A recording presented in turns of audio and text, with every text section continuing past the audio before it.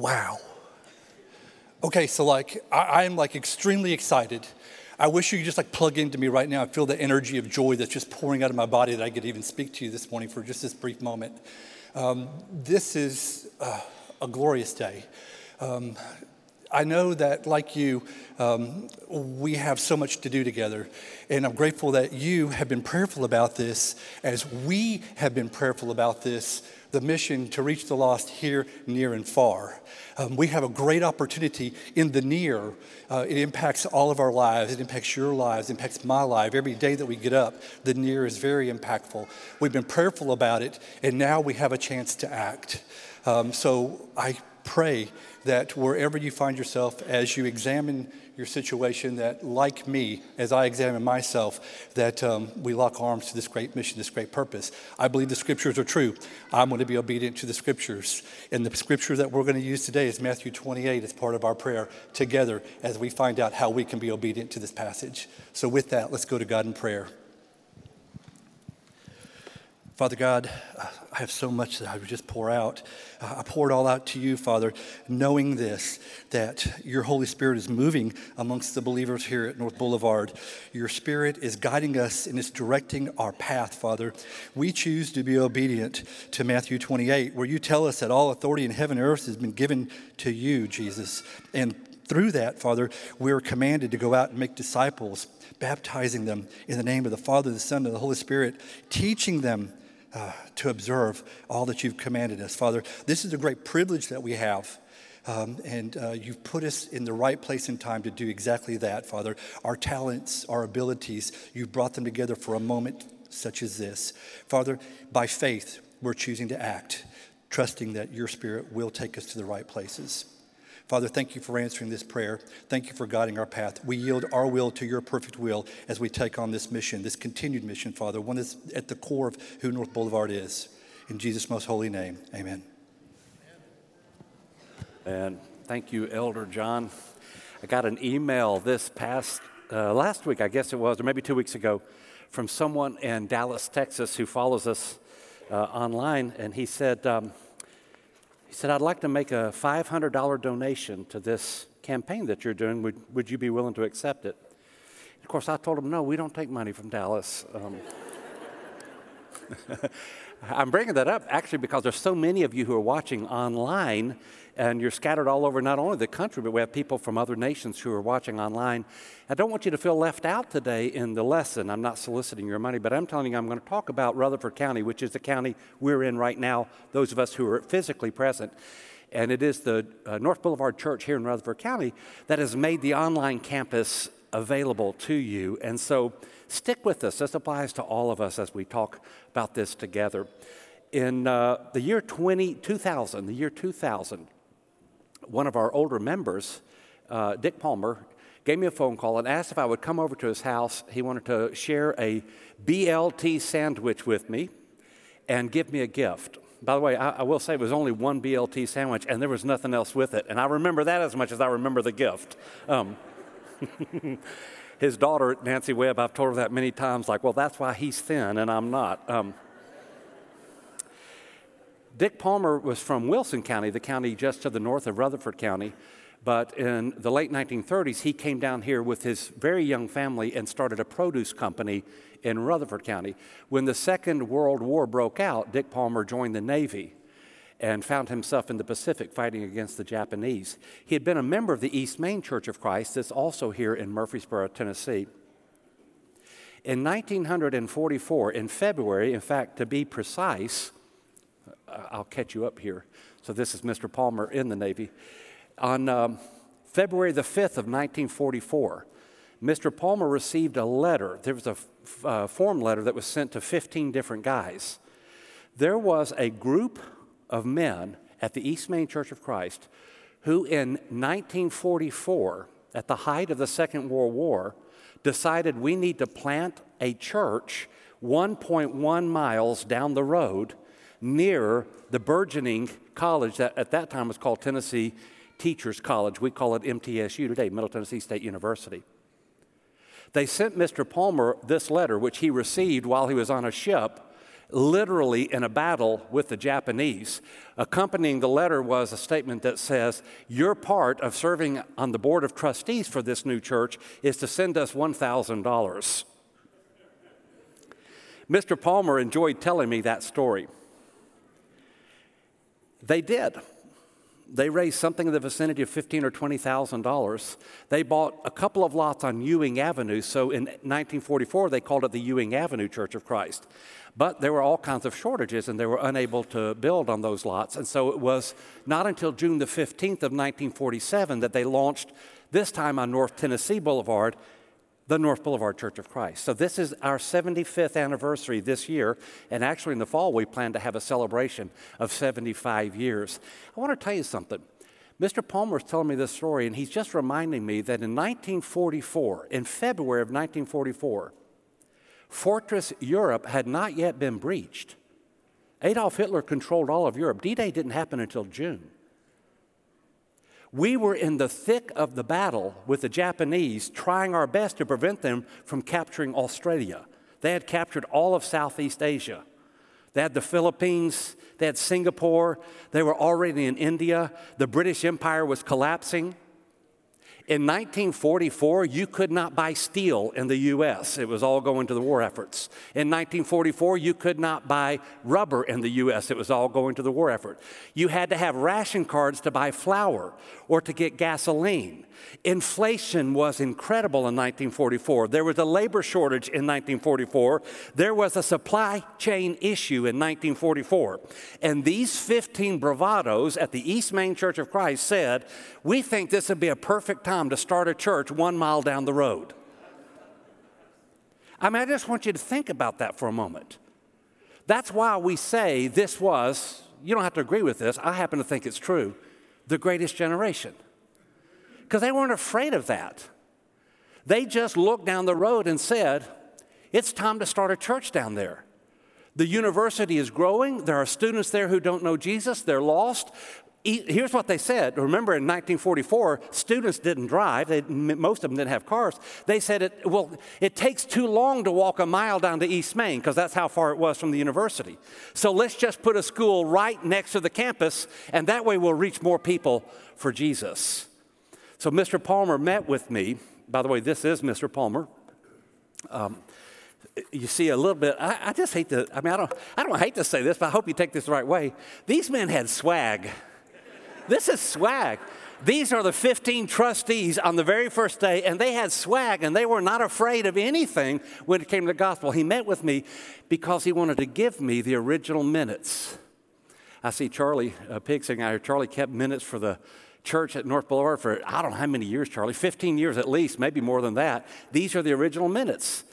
And you see they start on February 14th, 1944. He wanted to give them to me, and he wanted to just tell me, now as an older man, he wanted to say, I'm really proud of what we did when we started North Boulevard. And here were his words. He said, we didn't know it at the time, but starting North Boulevard was one of the best things we ever did.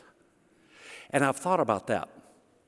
Nancy Webb, married to Bob Webb, who was an elder here for years, he started North Boulevard for his daughter, who also raised her children at North Boulevard. Some of whom who live here are raising their children at North Boulevard and their children at North Boulevard. In other words, they were willing to take this extraordinary risk, not for themselves, but they were thinking about future generations. And 75 years later, I can tell you, we've had thousands of baptisms. We've had 700 baptisms in the last 8 years, just here. We've planted more than 500 churches. How many marriages have come out of North Boulevard? How many kids have been raised in our children's ministry? How many meals have been cooked for people? How many disasters have been served by members here? Think of all the blessings God has given to us, and then He's used us to give to others, because these 15 audacious, swaggered men said, we can do this. What's a little labor shortage, a little interest, and a little supply chain? And what's a war with Adolf Hitler and Emperor Hirohito? Not going to stop us. Since North Boulevard, A lot's been done. I just want to share this 20-second clip. So we've had a group that's been in Sierra Leone with our disciple-making movements, and Glenn's going to say hello to you.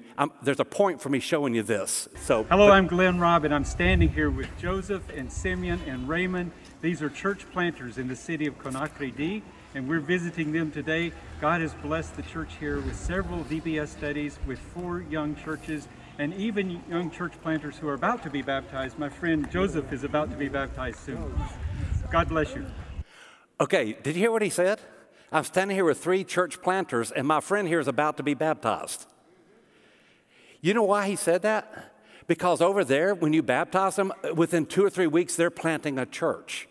That's why we want to be part of that global south, that disciple-making movement thing that God is doing across Africa, the Middle East, the Indian subcontinent, Southeast Asia, and China. Because right now, God is doing fantastic miracles there, and we want to be part of it. And what I'm arguing with you not arguing, what I'm presenting, I hope I'm not arguing. What I'm presenting to you today, the argument that I prepared, that's a terrible way to say that. That's what you say when you grow up with brothers, actually. What I'm arguing about is that we're living in a perfect storm. Inflation, I don't know what it was last year. Was it 6% or 7%, whatever it was? There is a labor shortage. The supply chain is out of whack, in case you hadn't noticed. It's probably a good week to get toilet paper again. And there's a little thing I like to call a pandemic raging right now. And that's why this is the perfect time for us to go out there and make disciples. And in order to help you see that, I'm going to take us back to Hebrews 11. I'm going to tell the story very quickly out of Hebrews 11 of Abraham and Sarah and how their ordinary faith became extraordinary and converted them into the ancestors of all who would call themselves people of faith thereafter. Hebrews 11, let me read it, make a comment, and then I'm going to draw my lesson. Verse 8. By faith, Abraham, when called to go to a place he would later receive as his inheritance, obeyed and went, even though he did not know where he was going.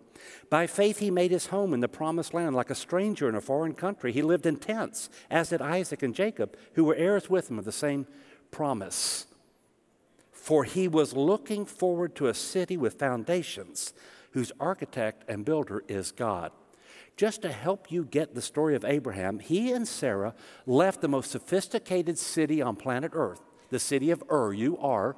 It was a city that was spectacular in Abraham's day. This is from the end of the 3rd millennium. Fellas, it's locked up again. Somebody's going to help me out up there, right? This is a reconstruction of just one of the buildings. It's called a ziggurat there. Abraham literally traveled hundreds of miles from Ur to a land that he had never seen before. I'm showing you here a photograph that some of us took when we were at Bethel several years ago, and it's romanticized looking. But when Abraham got there, it was totally strange to him. And he didn't even leave his city until he was 75 years old. So as a 75-year-old man, he's told by God, I want you to leave your land, and I want you to go live in a tent. Abraham lived in a tent for 100 years.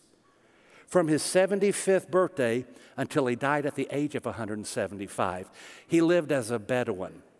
And the message I want you to see, Abraham is called Father of the Faithful in the Bible. You would never have heard of Abraham if he had not had this level of faith. The first thing I want you to see in Abraham's life is that he was willing to put God's mission ahead of his comforts. I've said this before. I'm going to say it again. I really do believe this. Guys, this is true for every one of us. Athletes, remember this. Those of you who've been to medical school, you already know this.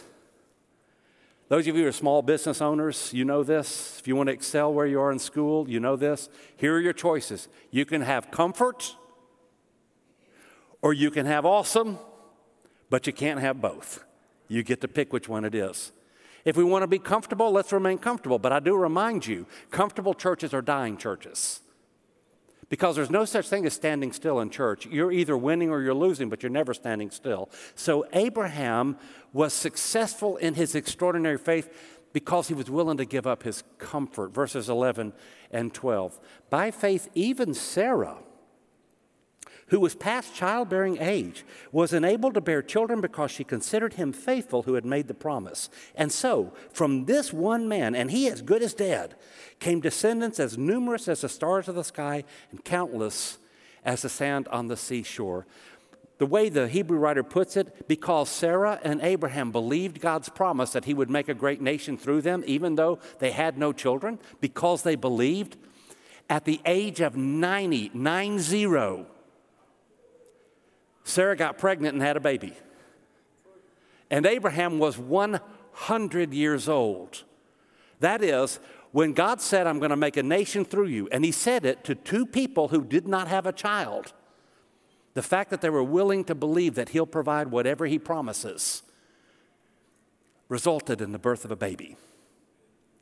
Let me read these. Now, depending on what day you ask me, because my memory's not real good, I'm likely to tell you these are my favorite verses. I didn't say that last week when somebody asked me what my favorite verse was because I was thinking about something else. These are some of the sweetest verses in the Bible. Listen to this, verse 13. All these people were still living by faith when they died. They did not receive the things promised. They only saw them and welcomed them from a distance, admitting that they were foreigners and strangers on earth. People who say such things show that they are looking for a country of their own. If they had been thinking of the country they had left, they would have had opportunity to return. Instead, they were longing for a better country, a heavenly one. And therefore, God is not ashamed to be called their God, because he has prepared a city for them. Abraham and Sarah were willing to sojourn on a promise, looking for something better, to wander as the romantic paintings depict, to wander expecting that somewhere down the line, God was going to give them something so permanent and so phenomenal that it would beat anything had ever given them.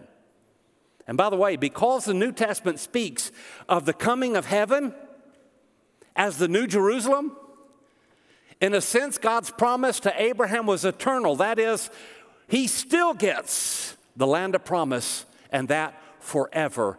Abraham and Sarah kept pushing for a vision that was ahead of them.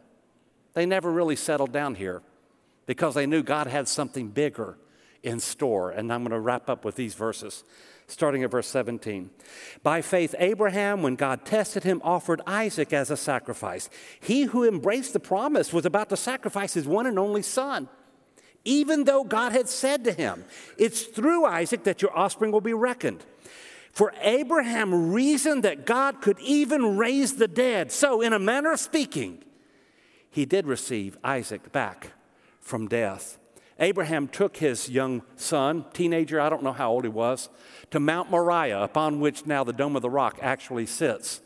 And there he lifted a dagger at the point of willingness to sacrifice his son of promise simply because God said to do it.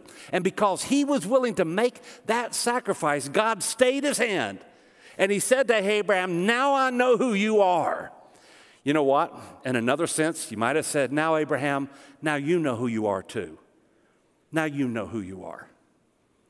And it's because Abraham was willing to make a sacrifice for the things of God that we call Abraham what?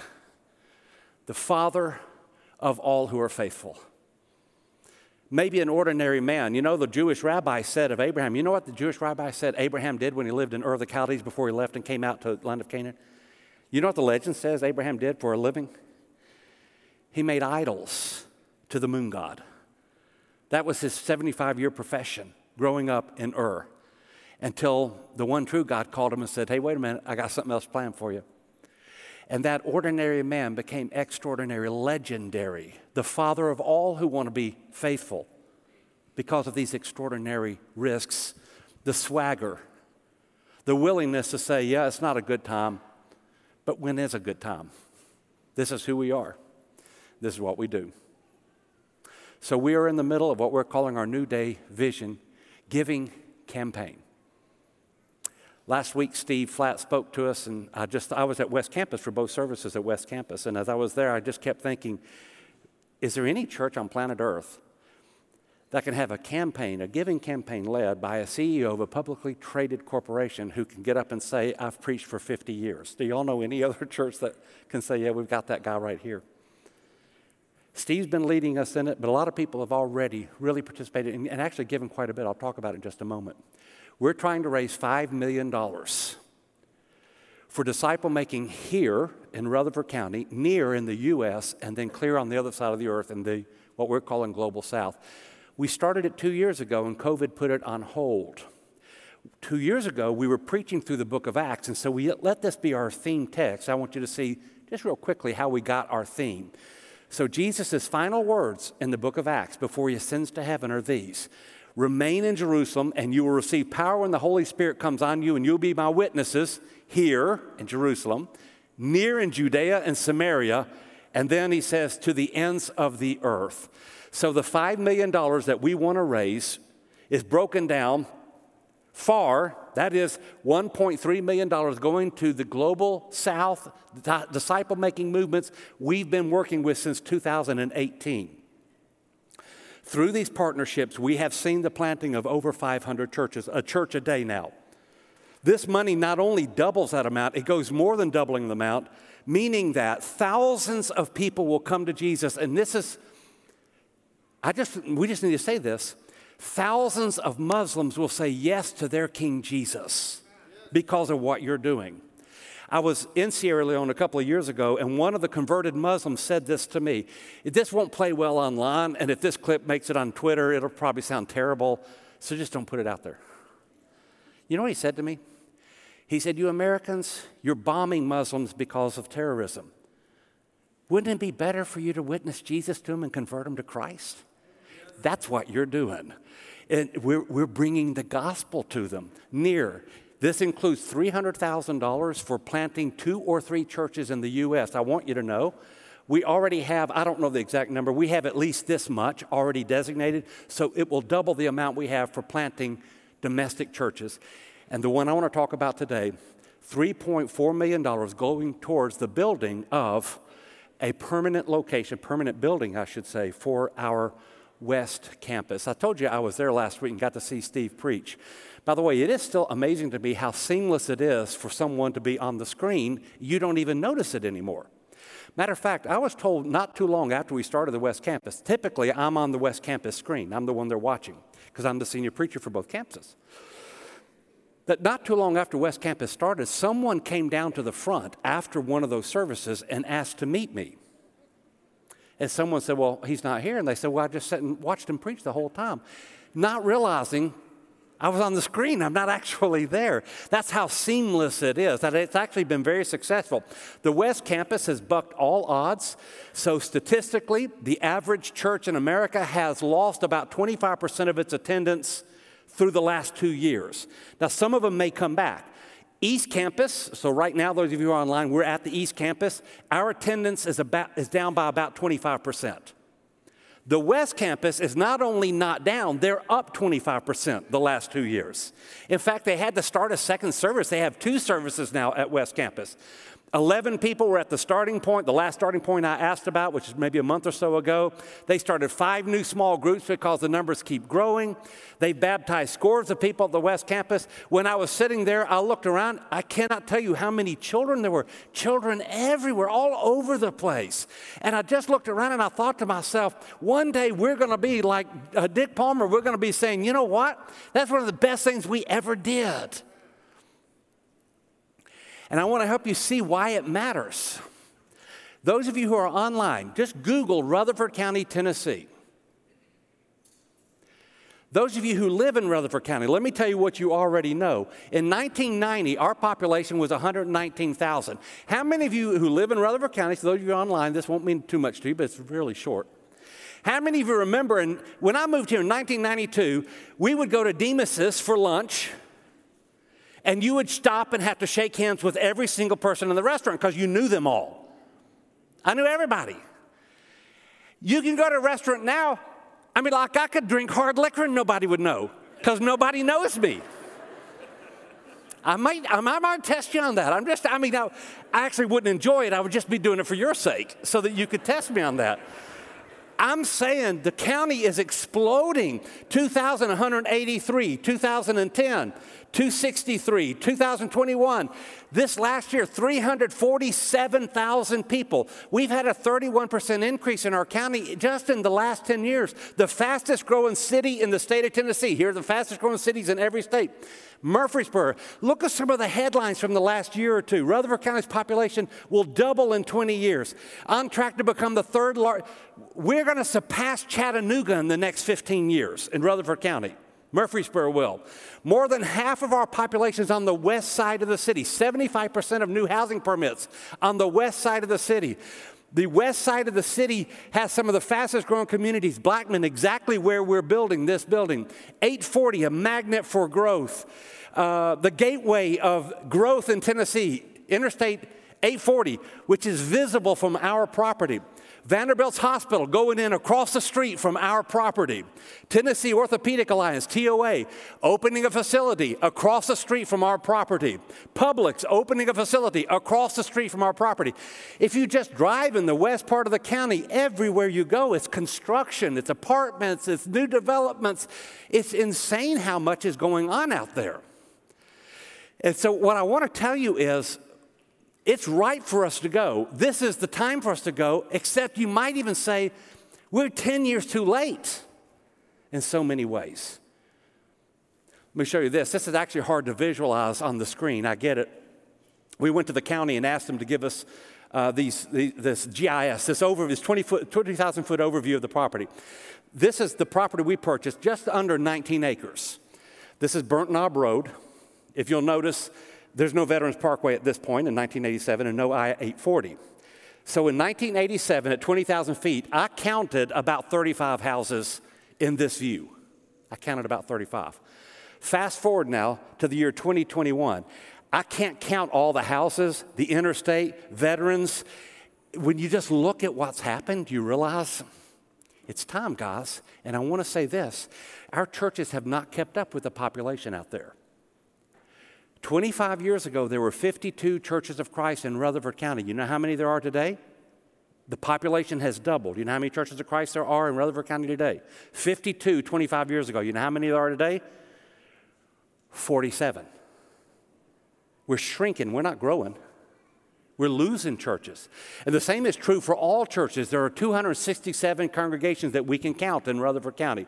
Even if we're off by 25, which I don't think we are, there are not that many churches in a county of 347,000 people. In fact, if you want to do the math on it, assuming each building will hold 200 people, we only have seats for 53,000 people in a county of 347,000 people, meaning that if everybody went to church in Rutherford County this Sunday, 293,000 or 84% of them would not have a seat. Put that another way, more than 75% of our county is not in church right now.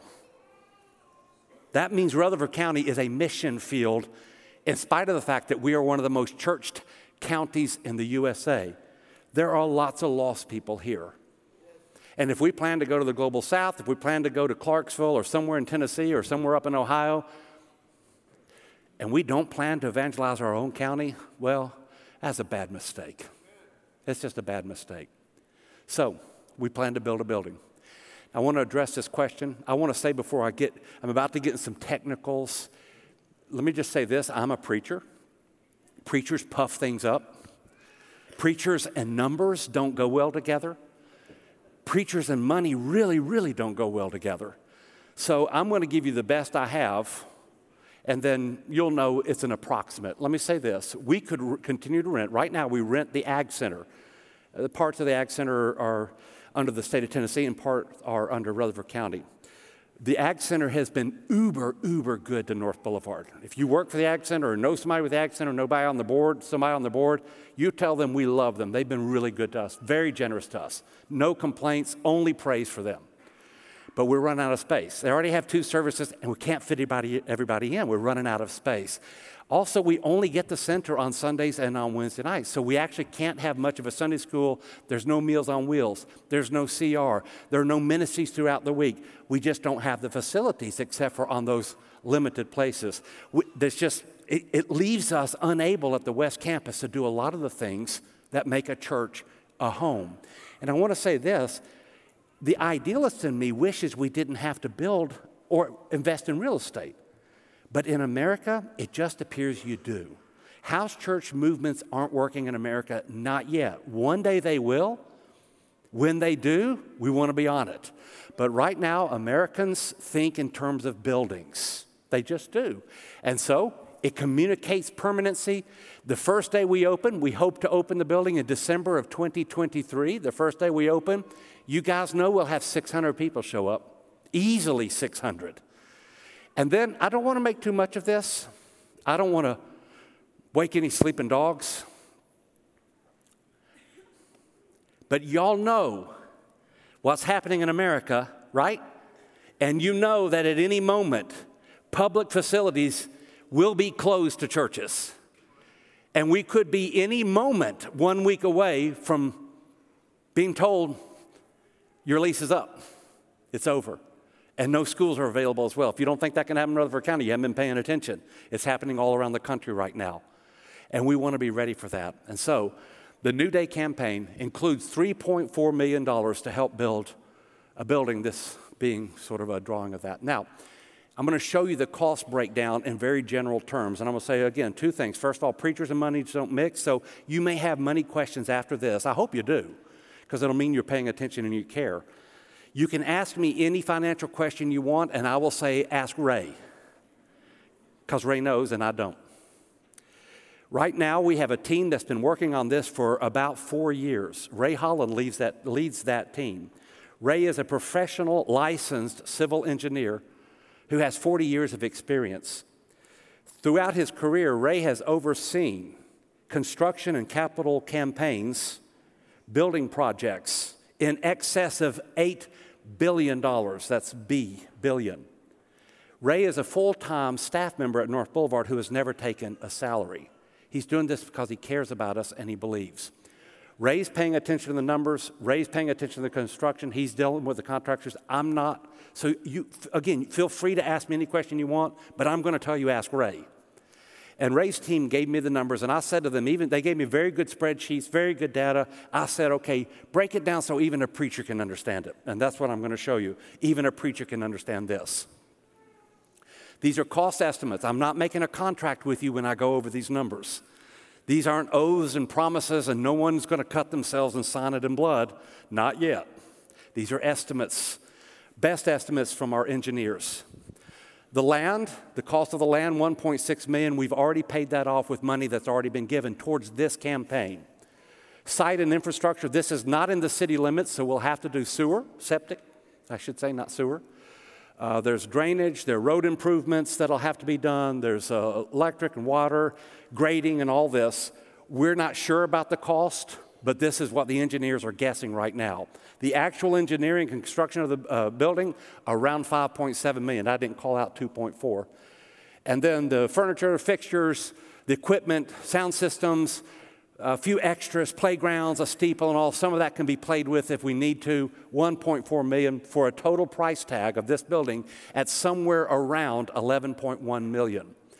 Again, we're facing construction shortages, labor shortages, and inflation.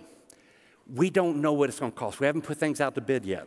This is our best estimate. It could come in lower, but if you live in Rutherford County, you probably know that may not happen. It could also come in higher. We'll see. We hope to be in it within about 18 months. Let me show you how we plan to finance the West Building. First of all, we've had members at both campuses who just said we want to give towards the building, not part of anything else, we just want to give. So far, people have just said, here's $120,000.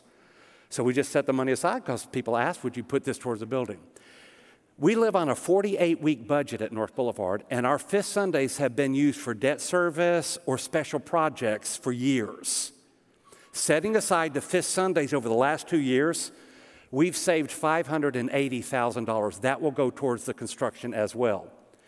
Should the campaign come through at the $5 million that we're asking for, we'll have $3.4 million from the campaign. In addition to that, through the pandemic, we just haven't spent as much as we thought we would spend. People can't do as much. And you've been incredibly generous. So we actually have more than $2 million in cash reserves we didn't plan to save, but there it is. So $1.9 million of that will go to the building, meaning that, assuming the campaign raises $5 million, we should have about $6 million cash to pay towards this building, meaning that we will have to mortgage $5.1 million or possibly more. Now, I want to show you how we would pay for this debt service this debt, I should say.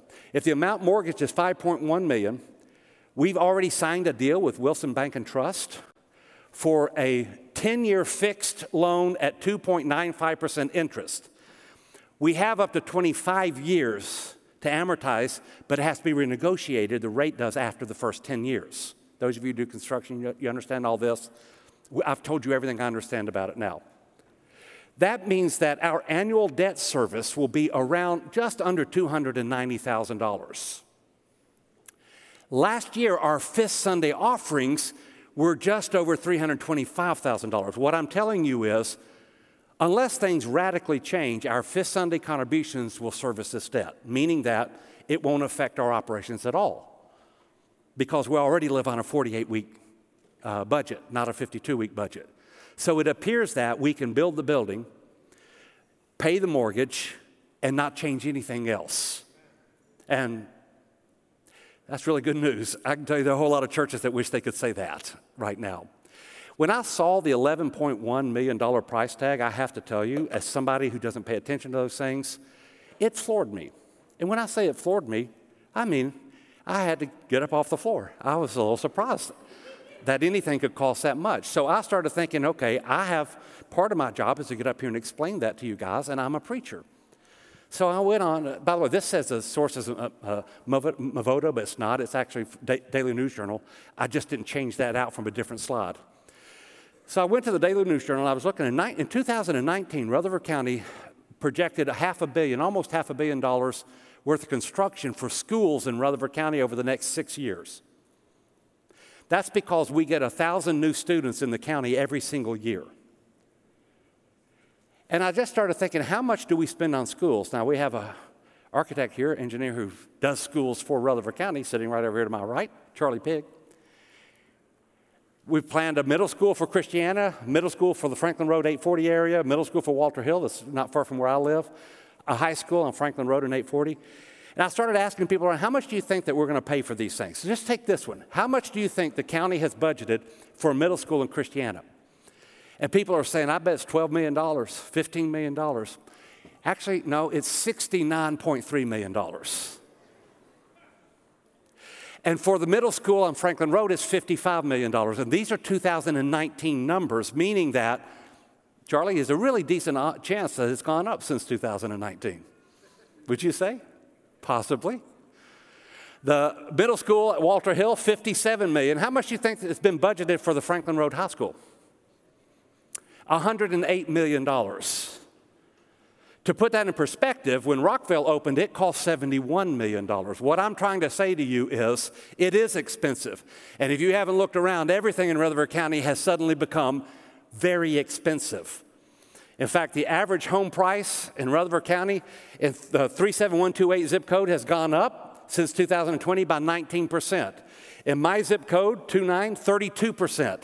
In the Smyrna area, up 9.5%. Houses in Rutherford County, the median price of a house in November of 2020 was $359,000. The same house 12 months later sells now for 13% more. And as I've let these numbers out, we've talked about these numbers, everybody's telling me stories about, oh yeah, we put our house on the market and had 17 offers in 48 hours. This happened to a family member of mine who's moving to Murfreesboro. They found out a house was going on the market over at the golf course Indian Hills. The house was listed on a Thursday morning. When they got there, 2 offers had already been made. They drove the minute they saw the listing, and 2 offers were already on the table by the time they got there. I'm just suggesting it's very expensive right now. And we're figuring that the cost that we used to have is probably increased by 17, 18, 19, 20%. The numbers I've given you include some of those increases. But I want to say, if we wait, do we think the price will go down? I mean, if we say, let's wait another 2 years, let's wait till the pandemic's over, let's wait and see what happens in the Ukraine, let's wait and see if the stock market crashes, let's wait till the supply chain is fixed. There's no reason to think, if those souls matter, then it's no reason to say, let's stop. Let's just go forward. And there are some good questions. I don't want to blow these questions off. In fact, if you'll go to our website, you'll see a lot of these questions are addressed there. But can I just say a few things? It's a fair question. Why is East helping to build a building for West? And I just want to remind you again, we're just one church. There's one eldership. There's one checkbook. There's one budget. In fact, West Campus for 8 years has given more money than they've spent, meaning that West Campus has been paying the electric bill at East Campus for 8 years. All the money just goes into one pool. We're one church, one eldership, and we plan to stay that way. Someone will say, why don't we just do house churches? This is so expensive. And the answer is, it's very expensive. But the truth is, house churches have not caught on in America. That's why you're not sitting in a house church right now.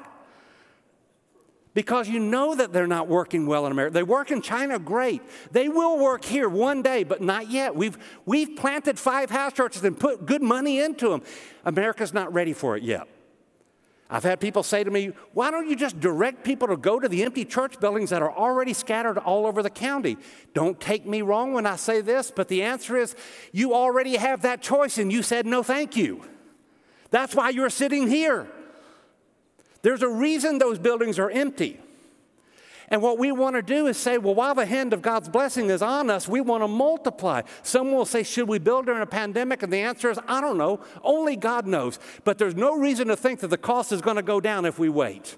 And the souls are at risk whether there's a pandemic or not. Abraham could have given all kinds of reasons. Dick Palmer could have said, not in the middle of war, guys, I'm fighting the Japanese. Could you just hold off a little bit? But the answer is nah.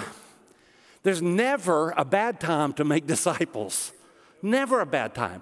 And then this one, that's a good question. We're building a 23,000 square foot building that has a 500-seat auditorium. And I've already been asked, is it big enough? Well, 2 things. First of all, we will start with 2 services out there. So they'll start with 2 services.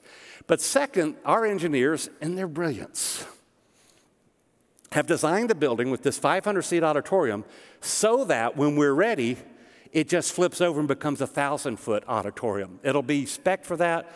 All the utilities will be laid out in preparation for that. Again, if you have questions, remember, I'm just the preacher. I'm not trying to disown it. I believe in this. Like, I not only believe in this, I've already given to it. Julie and I have pledged the largest pledge we've ever made to anything for this. I'm in. I'm not trying to disown it. I'm just saying it is the case that I'm a preacher. I don't know numbers very well. So if you ask me questions, I'm going to route you to somebody I think who does know.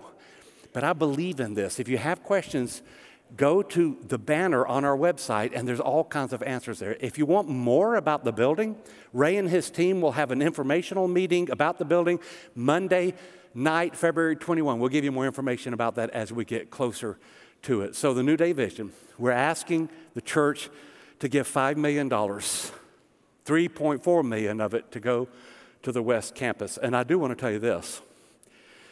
More than half of the donations have already been given. I don't mean pledged. I mean we actually have the cash in hand. That's why we could go on and pay off the land, because the money's already in hand. But I am aware that we stopped the campaign before some of you had the opportunity to make your pledge. And so if you've been waiting to make your pledge, it's time. On March the 13th, we'll ask everyone to write down the amount that you would be willing to give over the course of the next 3 years. So we're not asking you to give it on the 13th. We're just asking you to say, over the next 3 years, this is the amount I'm willing to give. And then, God willing, on March the 20th, we'll announce that number. And that afternoon, we're going to break ground, God willing, on that new property. I just go back to Abraham one last time. Abraham put God's mission ahead of his comfort. That's why he's the father of all who are faithful. He trusted that God would provide. He kept pushing towards the future. And he made a sacrifice for the things of God. Or, to put it this way, ask God, what does he want us to do? I'm just going to wrap this up. My dad, who's pushing 85, is now in the nursing home. This is Julie visiting with Daddy. She loves him and he loves her. Every time I go see Daddy, you know what he wants to talk about? Daddy he retired as an HR executive for a company in Nashville. He worked his way up from the very bottom of the company to become the HR director. Every time I visit him, he lists all the people that he got to help as HR director. Guys who didn't have insurance, that he helped them get insurance. People who had surgeries that he helped them with. People who would have been fired and he helped mentor them to save their job. That's what my dad's most proud of, is all the good stuff he did. You know what I realize he's doing? Daddy's looking back on his life and he's trying to decide, did I live a good life? Sorry, I get choked up thinking about it, because you couldn't have had a better dad. But he's looking back and he's asking, did I live a good life? And I look back on Mr. Palmer. When he called me in and gave me this, he was saying, I think I lived a good life. And one day, you'll be sitting in a rocking chair and you're going to be looking back. And I hope you can look back and say, you know what? My church did some awesome things. It was a good life. You pray about that. Let's stand up and sing.